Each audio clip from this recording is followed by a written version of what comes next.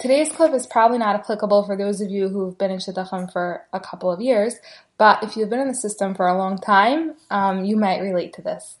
So, shockingly enough, being in Shidduchim is actually not fun, It's emotionally draining, it's sometimes unpleasant and degrading. Your privacy is invaded by these nosy reference callers who are digging into your personal life and asking all of these cringy questions that are totally unnecessary. And being the recipient of a no is always painful, no matter how off target it was, and more so if you thought that you hit it off and were actually getting excited about it. So as much as we're all dying to get married, after years and years of efforts and tefillos and FBI investigations and disaster dates, it's only natural to want to just give up. I mean, maybe Hashem just doesn't want me to get married. Maybe I should just accept that this is my fate and I need to accept it from Hashem because, everything Hashem does is for the best. So maybe I should just stop fighting so much to get married. So apparently I'm still in Rubashkin mode. I know I told you to read the book yourself, but I just want to share one more thing with you that I heard over from an interview with him on Meaningful People podcast. So he said like this: everyone wants to have a good life, but when challenges happen, how are you supposed to take it? Are you supposed to say, this is what it is and it can't change? Or are you supposed to ask Hashem to take you out of the tzara? Bitachon means that when you're in a tzara, Hashem wants you to trust Him to take you out of the tzara. That means that together with faith that everything is from Hashem and that everything is good, even if you can't see that it's good, Bitachon means that you could ask Hashem to give you a good that you do see as good. So together with Emunah that Hashem wanted him to be put in jail, Hashem wants you to trust Him to get out of jail. So who said 27 years? Hashem didn't say that. The way it was yesterday, that's what you're seeing now. But you have within you the power to change that by trusting in Hashem. That's what bitachon is. Nothing is impossible. You need to keep hoping for a Yeshua. By the way, side note, recently I read this book called Rav Chaim Kanievsky on Shidduchim, very fascinating book, and it said something really interesting in there. It says in Gemara that 40 days before Yetziras Havlad, a bas kol announces who you'll marry.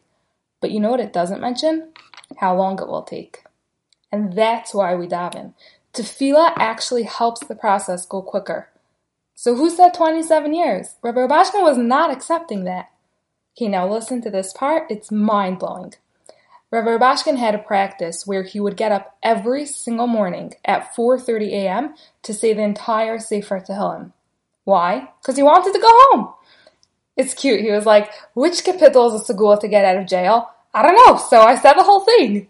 Could you imagine doing that every morning, day after day, year after year, getting up at 4:30 a.m. and saying Tehillim for hours without giving up? But that's what he would do because he knew so strongly that his Yeshua comes only from Hashem.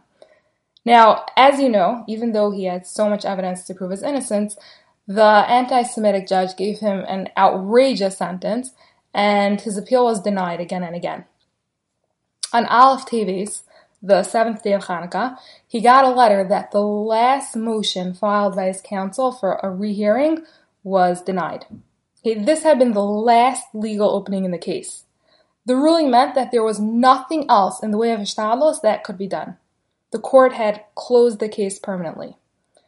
As far as they were concerned, he would be stuck in prison for the remainder of his 27-year sentence, and there was nothing he could do about it. Now, most people would be shattered. Even someone super strong in their bitachon who would be excused for having a few down days after such devastating news. But listen to what he said. The next morning, 8th day of Hanukkah, he got up at 4:30 a.m. How do you get up the next morning after such news? To say to him to go home? He said he remembers the Yizahar came to him and said, Shalom Archa, what are you getting up for? To say to him. But you got a letter. That's bitachon. And we all know what happened the very next day.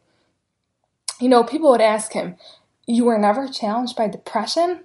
And he said, I was. There were many times where I asked myself, what are you pushing so hard for? Maybe Hashem wants you to be here for 27 years. Just resign yourself to do the best you can. But I thought to myself, no, because Hashem wants you to trust Him to get you out. And that's my message today. Don't accept that it has to be this way. Just because you're single today and yesterday and the day before doesn't mean that you need to be single tomorrow. I mean, tomorrow's a bit quick. Please don't do anything drastic like that, but you get the point. Hashem can bring the issue in an instant, no matter how long you've been stuck.